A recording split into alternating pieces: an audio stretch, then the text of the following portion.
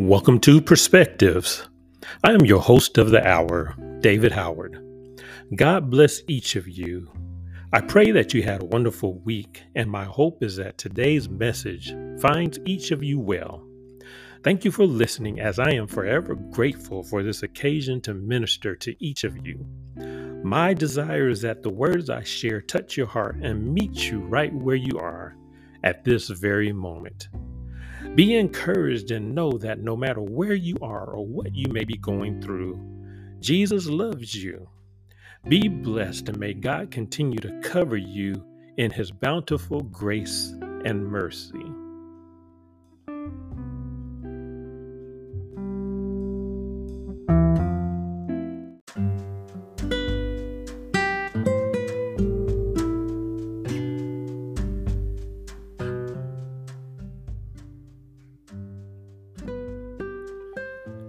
Before we begin this morning's podcast, I would like to ask and say a special prayer for a beloved friend of mine named Dick Williams.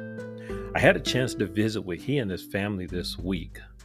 However, his health has suddenly taken a negative turn. Today's scriptures come from the book of Jonah, chapter 2, verses 1 through 10, and the book of Psalms, chapter 121, verses 1 through 8. Today's message has only two scriptures, as they are used to address our needs in times of trouble, hardship, turmoil, or when we have absolutely made a mess of everything. They are Jonah's prayer found in chapter 2 and the 121st Psalm, both upon which we can cast our eternal hope, knowing that God, even if the world passes us by, can see and deliver us therein. Suppose you were on the ship with Jonah when the boat was tossed by the wind and the waves. Imagine finding him sound asleep while everyone else is struggling to stay afloat. What do you picture Jonah was saying within himself when the sailors cast him into the sea? I can guarantee that he did not say either hallelujah or praise the Lord. But I am sure no matter what language at the time, he said within himself, I have certainly messed this up. Eager to die and be forgotten into the depths of the sea, rather than doing what God had decreed for him to do, only to be swallowed by a whole giant fish in which God long prepared for this day. He remains therein for 3 insufferable days. Jonah was not having a good time eating cookies and drinking tea. The depths of the sea and the darkness that surrounded him were endless, and he was tossed about by the waves as the fish swam to the ocean deep. Scripture does not precisely say when or if immediately Jonah cried out.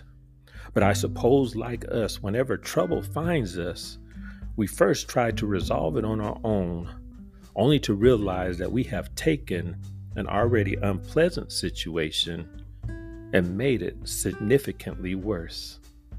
Nevertheless, after hearing his prayer and the sincerity of his plea, his cry for help from the depths of the ocean, God heard and answered his prayer.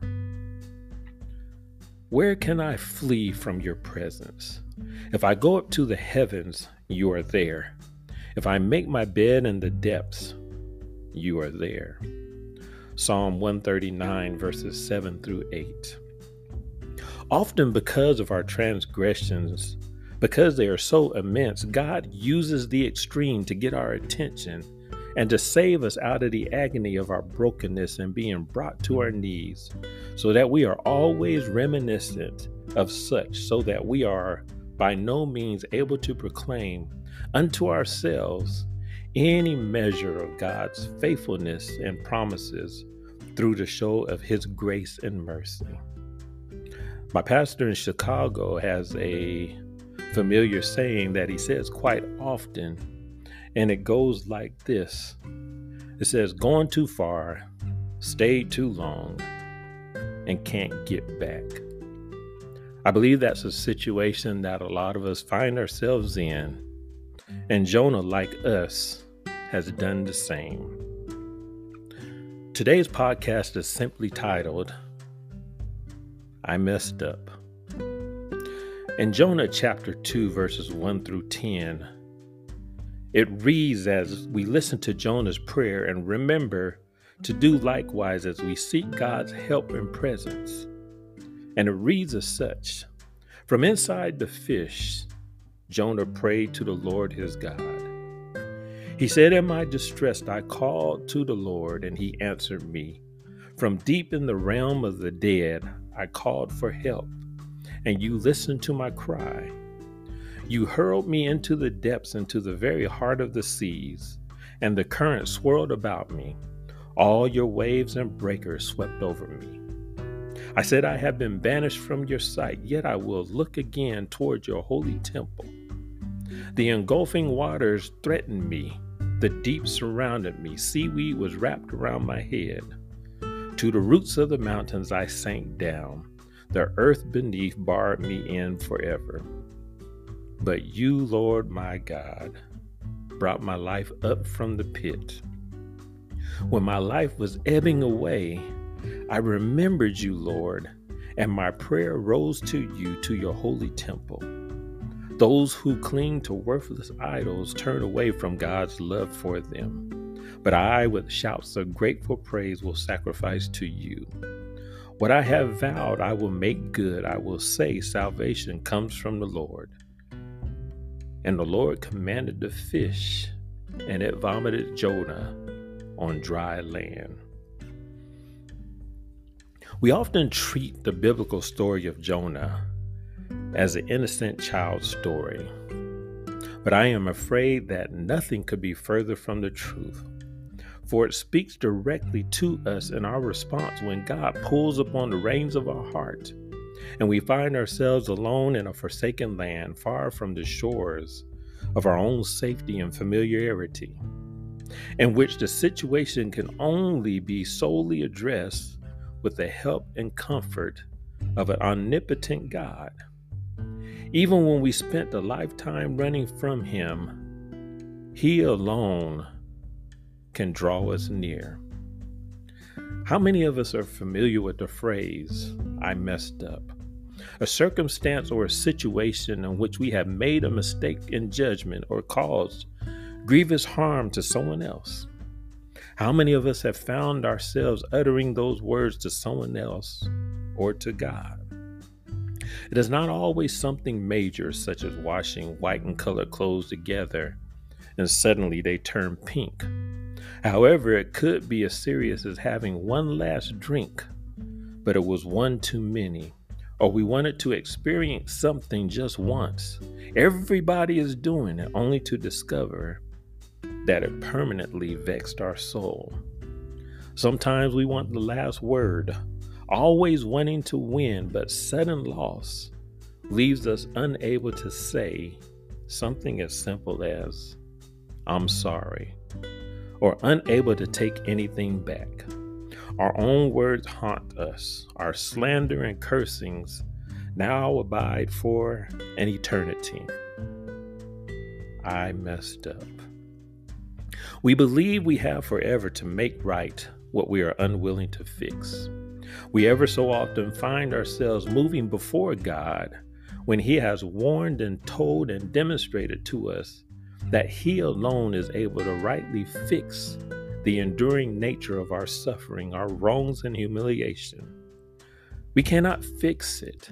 However, we are not alone, as each of us struggle to get out of our own way. If we insist on being the pilot, holding fast to the controls, God is unable to take his rightful place in our lives, meaning we are likely to mess up a whole lot more. Referring once again to Jonah chapter 2 and verse 7, and it says, when my life was ebbing away, I remember you, Lord, and my prayer rose to you. As a young soldier brand new to the Army, I was introduced to a number of different programs, such as layaway, in which you could place an item on hold forever. And then, of course, they had the deferred payment program, which was known as DPP, that permitted me to get a lot of expensive items without actually paying up front. And then, of course, if I was hungry, there was this place that made some magnificent sandwiches that I could purchase on credit. That is free money, of course, right? And pay at the end of each month. I was living it up well beyond my means. I had absolutely everything and did not have to pay for it, at least not until later. No one told me anything different. However, it was all short-lived as my commander received a delinquency notice from all of my creditors saying that I had missed several payments, not by weeks, but by months. For those of you that are familiar, yes, I was writing hot checks all over the place without sufficient funds. I didn't just mess up. Adding an ing, I continued messing up because the behavior was persistent. Like Jonah, knowing we are wrong, but we do it anyway. We are that way with God sometimes. We know we are wrong, but our actions, our thoughts, our attitude, our heart, deciding to do what is for our own benefit rather than what God has pleaded and urged us to do.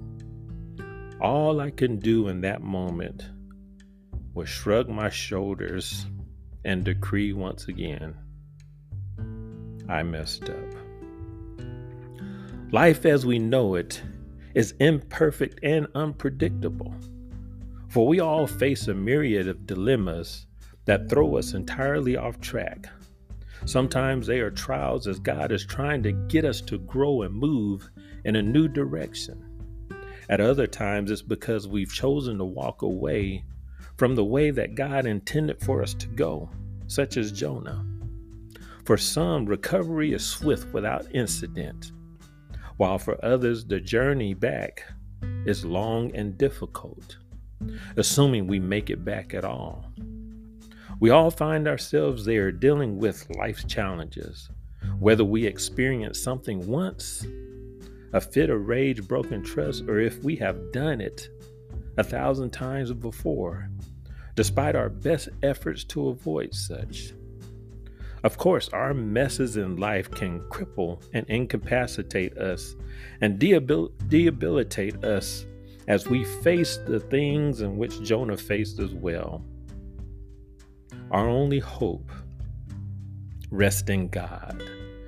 Anything else is inadequate.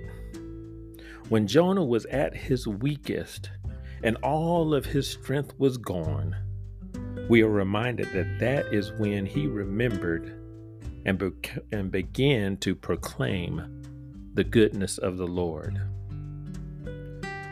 God can repair what is broken and restore what was taken. He can fix what was shattered and redeem with a price that no other could or was willing to pay. There is, however, a caveat. We must be still long enough to listen to what he is saying to us. By reading chapter 1 of Jonah, he was supposed to go to the city of Nineveh to deliver a message to the king and the people, to tell of their destruction akin to that of Sodom and Gomorrah. Jonah, however, had other plans and decided, like us quite often, to go the opposite direction in which God intended for him to go, refusing to do what God commanded. Yes, Jonah, already knew he messed up.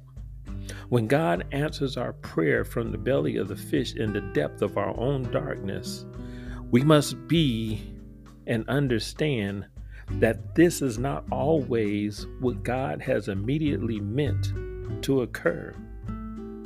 Immediately, there are things that create perfect harmony, but it does not mean that those that we've caused the greatest harm by our words or our actions will find it easy to love us once again.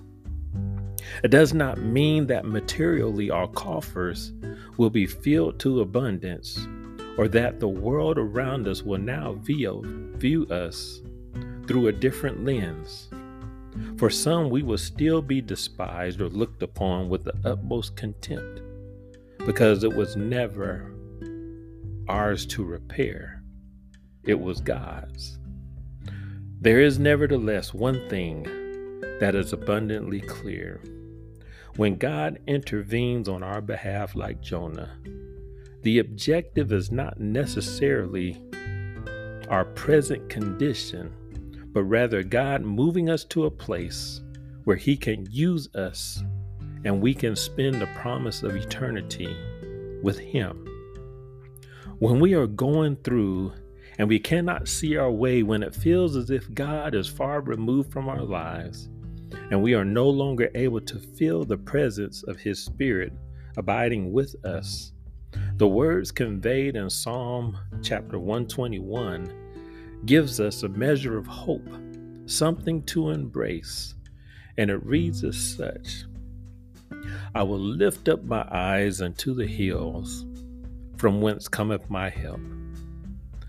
My help cometh from the Lord, which made heaven and earth. He will not suffer thy foot to be moved. He that keepeth thee will not slumber. Behold, he that keepeth Israel shall neither slumber nor sleep. The Lord is thy keeper. The Lord is thy shade upon thy right hand. The sun shall not smite thee by day, nor the moon by night. The Lord shall preserve thee from all evil. He shall preserve thy soul. The Lord shall preserve thy going out and thy coming in from this time forth and even forevermore. Are we a reflection of a loving Savior, the Good Shepherd, Jesus Christ? Or does the world view us according to universal standards of success and affluence? The Holy Spirit leads us to repentance and guides us through forgiveness. But for that to occur, we must surrender to God's persistent beckoning, giving space for Him to fix the things within that perplex us so and cause the greatest harm. In closing, there are enough examples contained throughout Scripture which serve to both edify and warn of God's patience, love, grace, and mercy, as well as His displeasure and judgment. Warnings in the case of Lot's wife as she looked back after leaving the city of Sodom.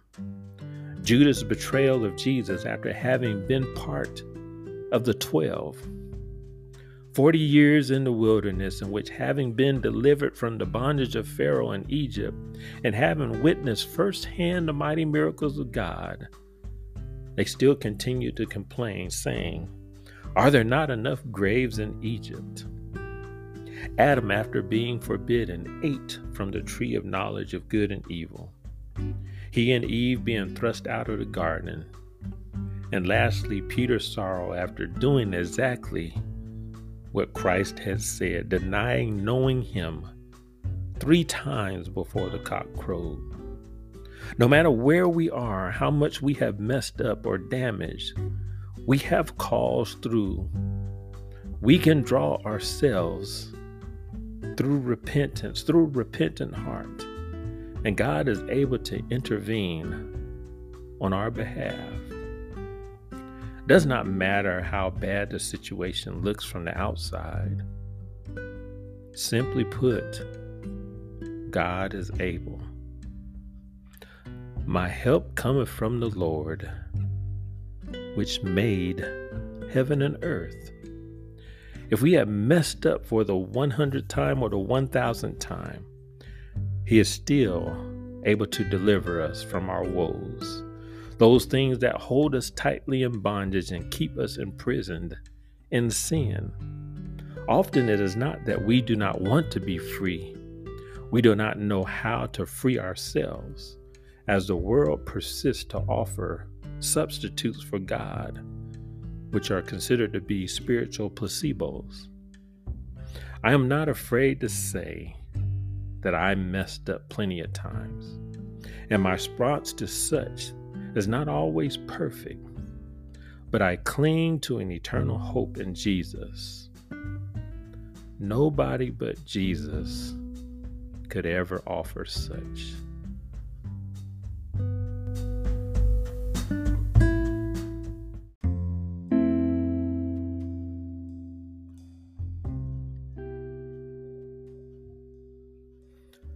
Thank you for listening and sharing your time with me. I would love to hear your thoughts about today's podcast. You can respond by sending an email to howarddc42@yahoo.com or text to the phone number from which you received today's episode. For those listening to me via Spotify, you can respond by leaving a message via the submitted link at https://podcasters.spotify.com/David66634/message. God bless each of you, and may the grace of our Lord and Savior Jesus Christ be with you until we meet again. Wait on the Lord and be of good courage.